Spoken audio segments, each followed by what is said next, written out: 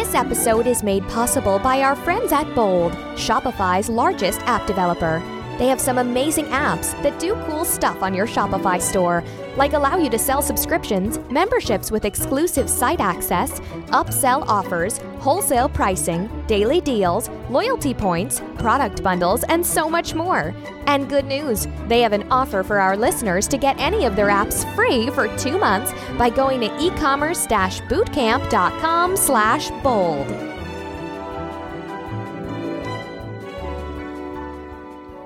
Hello and welcome to this episode of the Unofficial Shopify Podcast. If you don't know me, and I hope you do by now, I think we're on episode 50. I'm Kurt Elster, Shopify expert, author of E-commerce Bootcamp, and today, cross-stitch enthusiast. And we're talking with Spencer Bean and Lizzie Debchinsky of Stitch People, and that's stitchpeople.com. And they're Shopify store owners. Guys, thank you for joining us. Hey, thanks for having us, Kurt. Hi, thank you. My pleasure. So, let's start with, what is Stitch People? Well, Stitch People is a company that we run, and what it is we started out with designing and stitching cross-stitch family portraits in sort of a contemporary way. We also sell pattern books, cross-stitch pattern books, so that you also can make your own cross-stitch family portraits. So it's a contemporary cross-stitch company that focuses on family portraits. So talk about man, that is such a niche thing. You know, I would assume that cross-stitching itself is niche, but I'm always encouraging people, if you want to be, the trick to marketing is to be relevant. And one of the ways the shortcut, the cheat to relevancy is to be very niche, to have a very narrow focus. And it sounds like you've really nailed it in that you're doing, find cross-stitch people, where their hobby is cross-stitch, and then give them, this very narrow segment of that. But the fear people have, you've done a great job with it, but the fear and the pushback I get when I suggest that is everyone says, oh, well, but won't I make less money because I don't have, I've alienated all these other customers? What's your take on that? Do you feel any way inhibited or limited?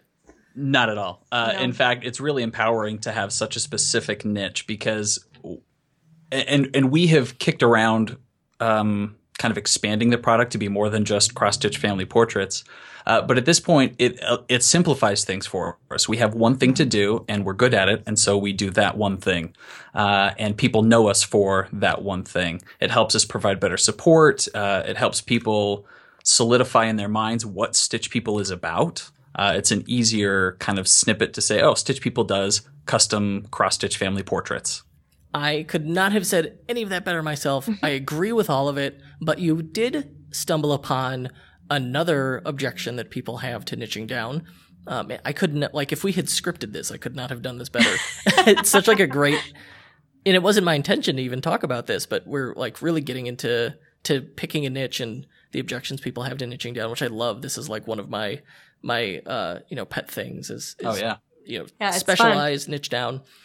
But you said, you become an expert at it because you're great at this one thing. Well, then the pushback I get is, well, I'll get bored. Do you find that to be the case? Not at all. I think once you start feeling bored, which I think is bound to happen at some point, if you only have one product or whatever, then you get to start thinking, okay, what else can I do within this boundary that we've set? I've come to really understand the whole idea of creativity loves constraints. Especially within cross-stitch itself, you're really only utilizing one embroidery stitch, that X shape. And the amazing things you can do with that alone is quite incredible. And it's sort of similar with the business model of really having this specific niche. It demands creativity to be able to expand product lines, to be able to design, to be able to grow a business, but limit yourself to one specific thing. And it's actually become quite a bit of fun at first we were just selling completed portraits hand stitched by me.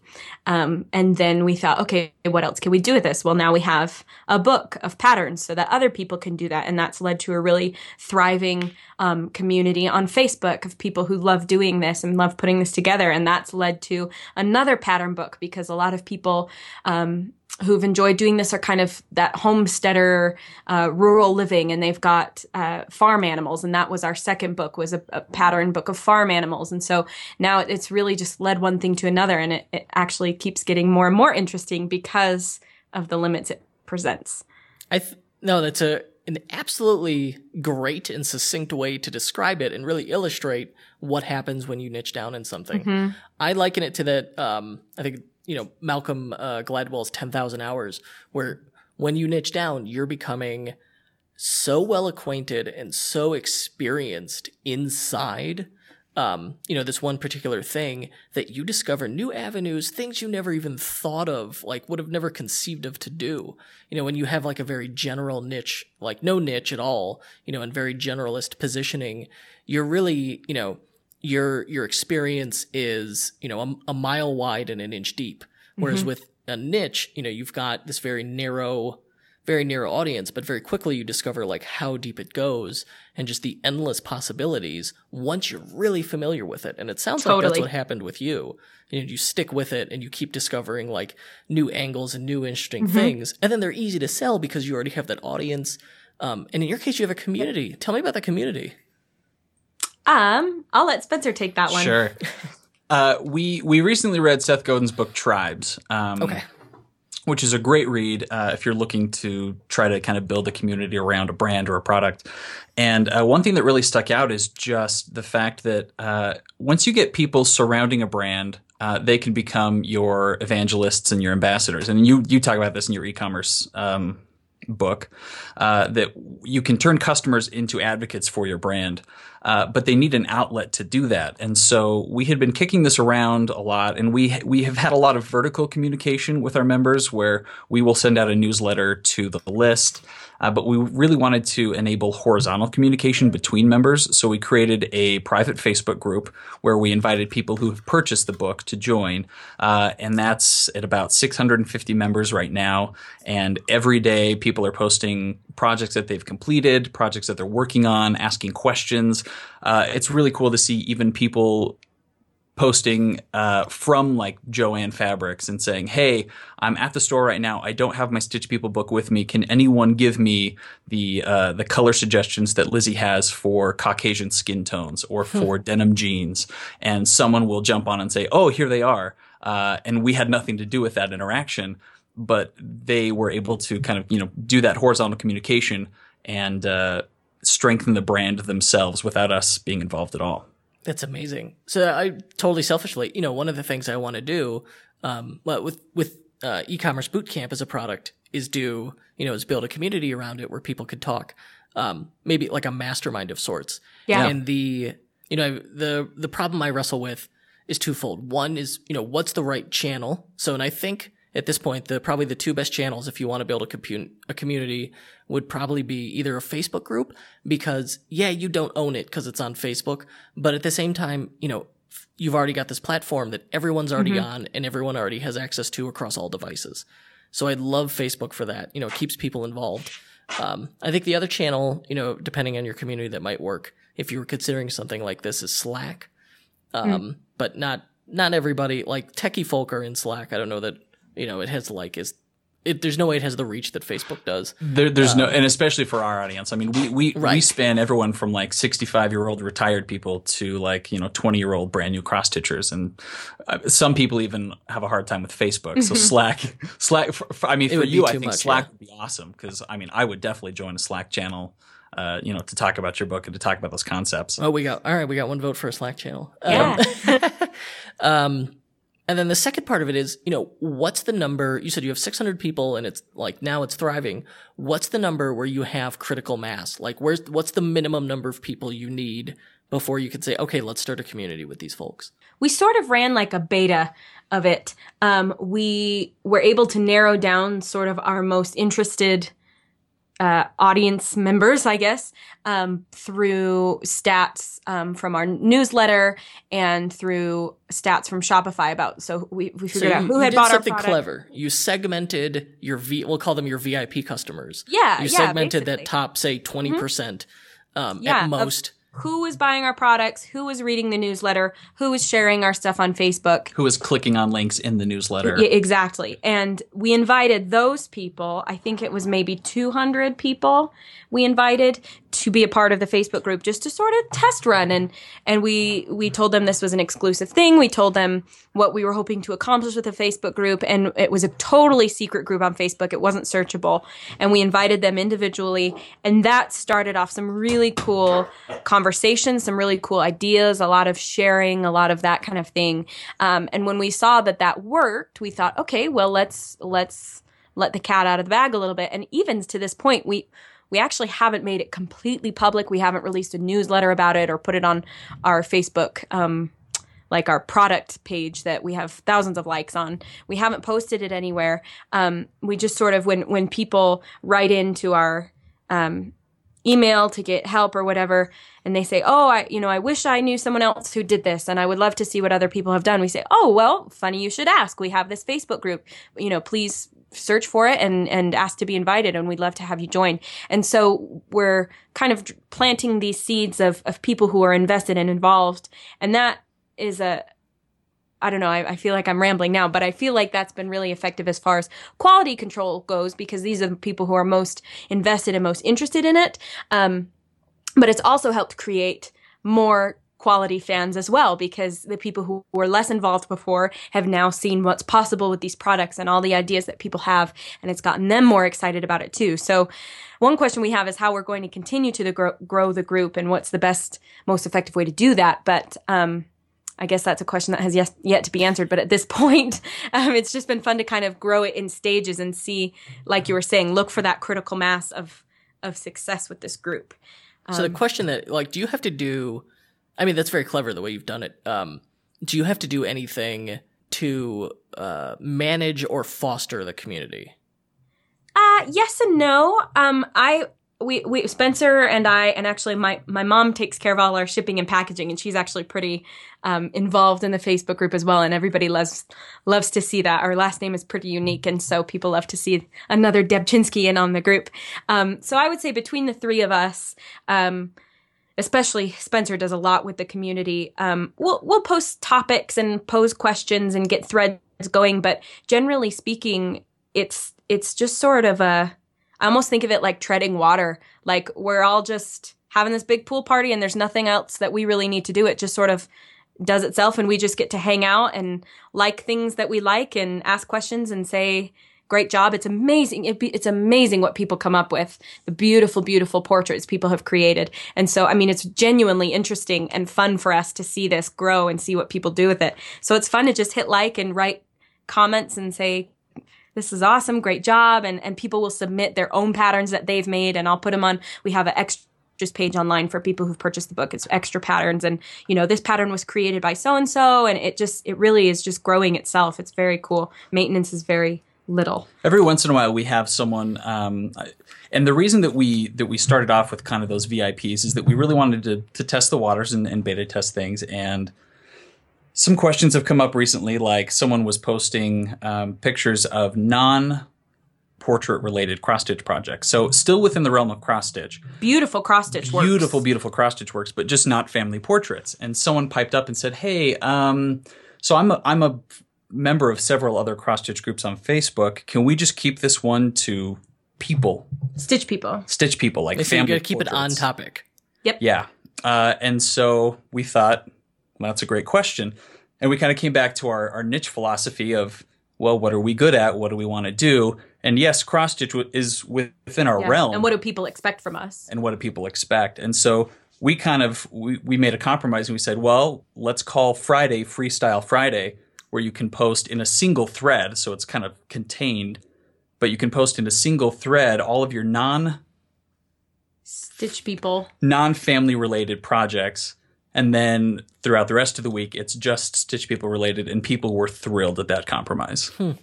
Yeah, see, that's the kind of thing, like, with managing and maintaining a community, like you need to, there's a lot of really, oddball questions that people don't realize before they've had to manage a community like this.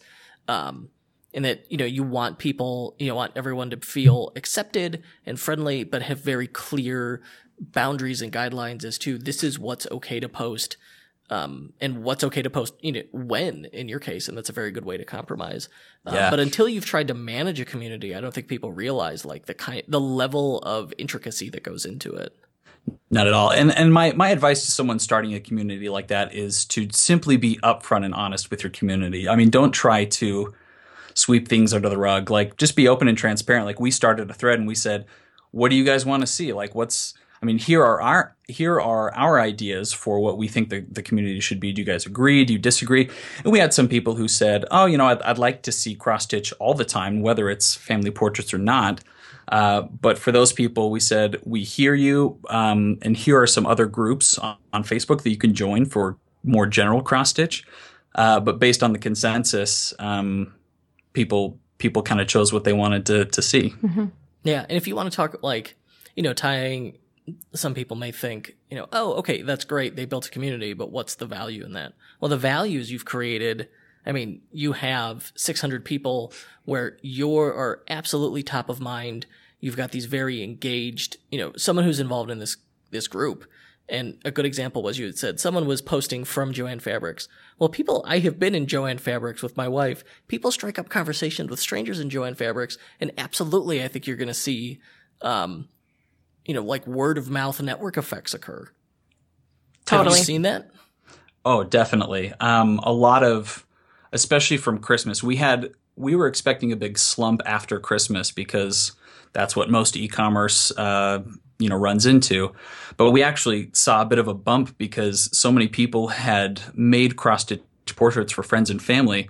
And once those gifts were given, a bunch of new people were exposed to Stitch People, and we had a bunch of new sales for the book.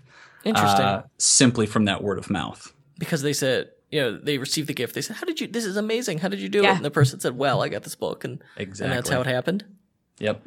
Yeah. And what's interesting is when we, in the pre-interview call, you had said, we're not good at marketing.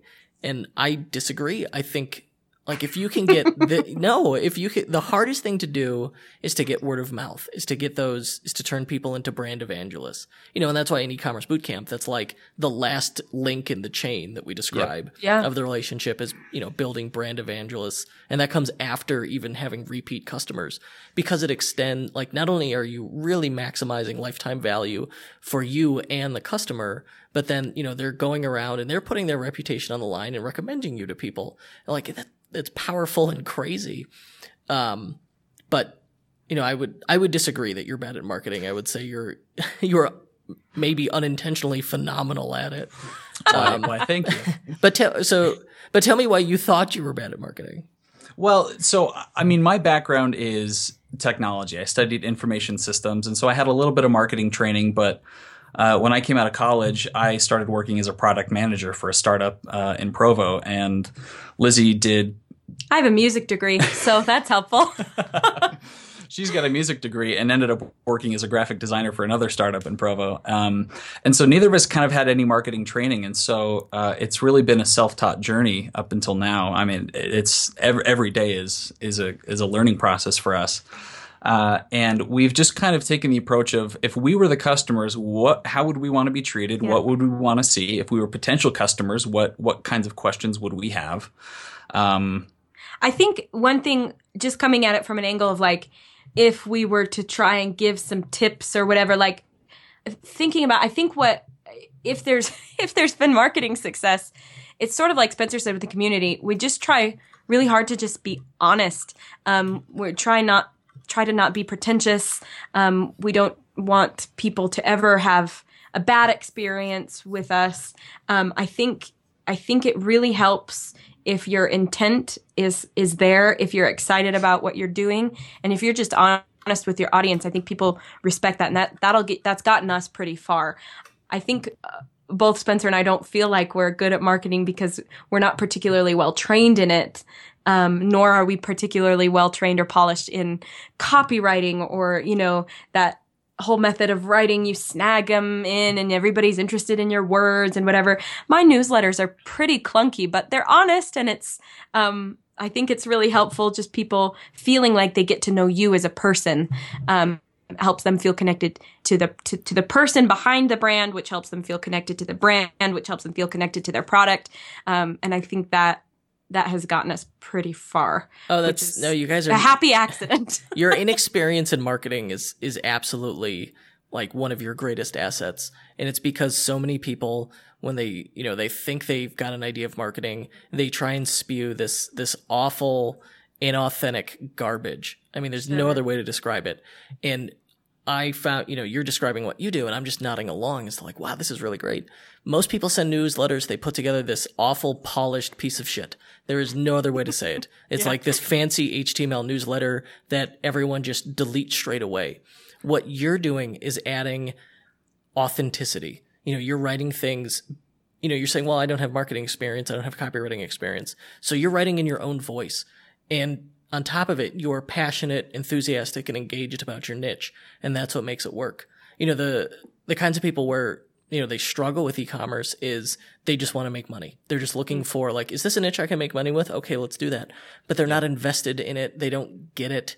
They can't speak to it. And when you're in that position, it's not going to work. Whereas you you get the people, you get the community, you understand everything about it, and you're just speaking as yourself. And that's what people relate to is, it's a relationship. People don't want relationships with brands. They want relationships with other people. And then another thing you said is, well, we're just, we're honest. No, you're also empathetic, and it's having you're honest. And you also, another great line that you said, what was it? God, you're building a relationship. Yeah. People want those open, open, honest communication that builds a relationship between two people. Yeah. That's what works for these small brands. Totally. And that's what's so amazing about, the internet and Shopify is it brings people together in this way. Yeah. Spencer even moved us from a newsletter platform. We had these beautiful polished, the content was still pretty casual and informal, but we had headers and pictures and beautiful things. And Spencer moved us to, kind of just basic text email newsletters, and that we've had a lot more success with that. Yeah, and that works because when you not only is it easier for you to send, it's easier for the person to digest. And if I was sending a letter to, a friend or a family member, would I put together an HTML newsletter? Of course not. But if I I would just send them plain text and be done and say what I wanted to say. Well, when you take that to your brand, that people can relate to that. You're doing a phenomenal job. Through experience, you are now great experience marketers. I have branded you as such. You can no longer claim you're bad at marketing. Congratulations. We are Kurt approved. You have graduated from the Kurt Elster School of Marketing. Okay. So we're closing in on the end. There's one last thing I wanted to touch on. I believe you're the first person we've talked to on the podcast who sells digital goods on Shopify. And one of the things tell me about it. Tell me about, selling ebooks and digital products on Shopify. What do you like about it? What we like about it is that the costs are extremely low. When we're extremely selling, or close to zero. It's like close to zero. I mean, I think we use Sendowl as our digital delivery app. Okay. And that costs us like $9 a month. And so when someone buys an ebook, we sell an ebook for $39. And they buy it and it's instantly fulfilled and they get a link to download it and we're done. Yeah, we don't have the costs of shipping the book. We don't have the costs of printing the book. It's so slick. And it reaches a wider audience. Some people are really, really into their digital devices and they don't want a big clunky book. They want to be able to pull up a pattern on their iPad. Or we have international customers who don't want to pay extraordinary amounts for shipping. And so they can have the ebook and that saves them a little money there. And so it just helps us reach more people, basically. Yeah. And it keeps the cost down. No, I'm on board with that. The joy of digital goods is this, if you wanted to, you could build it as, almost a completely 99% hands-off passive income stream. It's once you beyond creating the initial content and marketing it, it's almost, 100% profit. And then, for the customer, it's instant gratification. Like, I don't even have to wait for the book to ship. I click buy, and 60 seconds later, it's on my Kindle. Mm-hmm. Yeah, it's great. So I would encourage more people to look for those opportunities to offer, info products, digital goods, that stuff, because it's such a great, and you don't have, it doesn't have to be your entire business. Right. But just having those as an option can really add a lot of profit to your bottom line. And like that for the customer, it's that instant gratification that you just can't do. Totally. Shipping And what's physical great, goods. just as an aside, is, if ever we have someone whose book is held up in shipping and for whatever reason the post office has held it an extra week and it's not getting there, it's a really great way to be able to say, you know what, I've sent you a free ebook so that you can get started. It's a really great, just as a business owner, it's a really great option to have sort of as a handout, a perk, a benefit, because again, the costs are nothing. It exists already. And so if we can send somebody a link to a book that they've already bought and it's just a digital copy, they're thrilled, and it keeps people engaged and happy, and it's a really great option to have. Well, then the other, I totally forgot about one of the last amazing part of digital goods is updates. If I have to update a printed book, that's a problem. Whereas if I'm like, oh, well, we updated this ebook, boom, it just shows up. Yeah. Which is very cool. Very convenient. Yeah, no, it is wonderful for everybody involved. And again, like going back to that, that empathy, that everything's a human relationship, everything has to be a two-way street. And that's the advantage to ebooks are, pure profit for the person selling it almost, but it's that instant gratification. It's that convenience for the customer. Everything's got to be a two-way street. Yep. So, closing thoughts, what's one tip you would have for, another Shopify store owner, or one thing, oftentimes a good tip comes out of what's one thing you wish you had done differently, knowing what you know now. One thing I wish I had known before we started all this is that you don't have to be perfect or professional at everything. Had I known that I could just send out plain text emails in a newsletter instead of fancy HTML newsletters, that would have saved me a lot of time, because I took photos for those and I made banners for those and I came up with content and put columns in there. And, it would have just saved a lot of time and headache if I had known that plain text emails would have been just as effective. I think for some reason, there's this standard that, well, when you start an online business, it has to be a certain way, and you have to blog every day, and you have to send out a newsletter twice a week, and you have to do things this way and that way. And those expectations aren't there. And that's not going to be the way it works for every business. And that's okay. And, I just sort of wish somebody had given me permission almost to just do things our way to start with, instead of feeling like we had to fit within this e-commerce mold that doesn't actually exist. No, that's it is phenomenal advice. I see a lot of people who are I think some people use this as an excuse where they're scared to launch their store.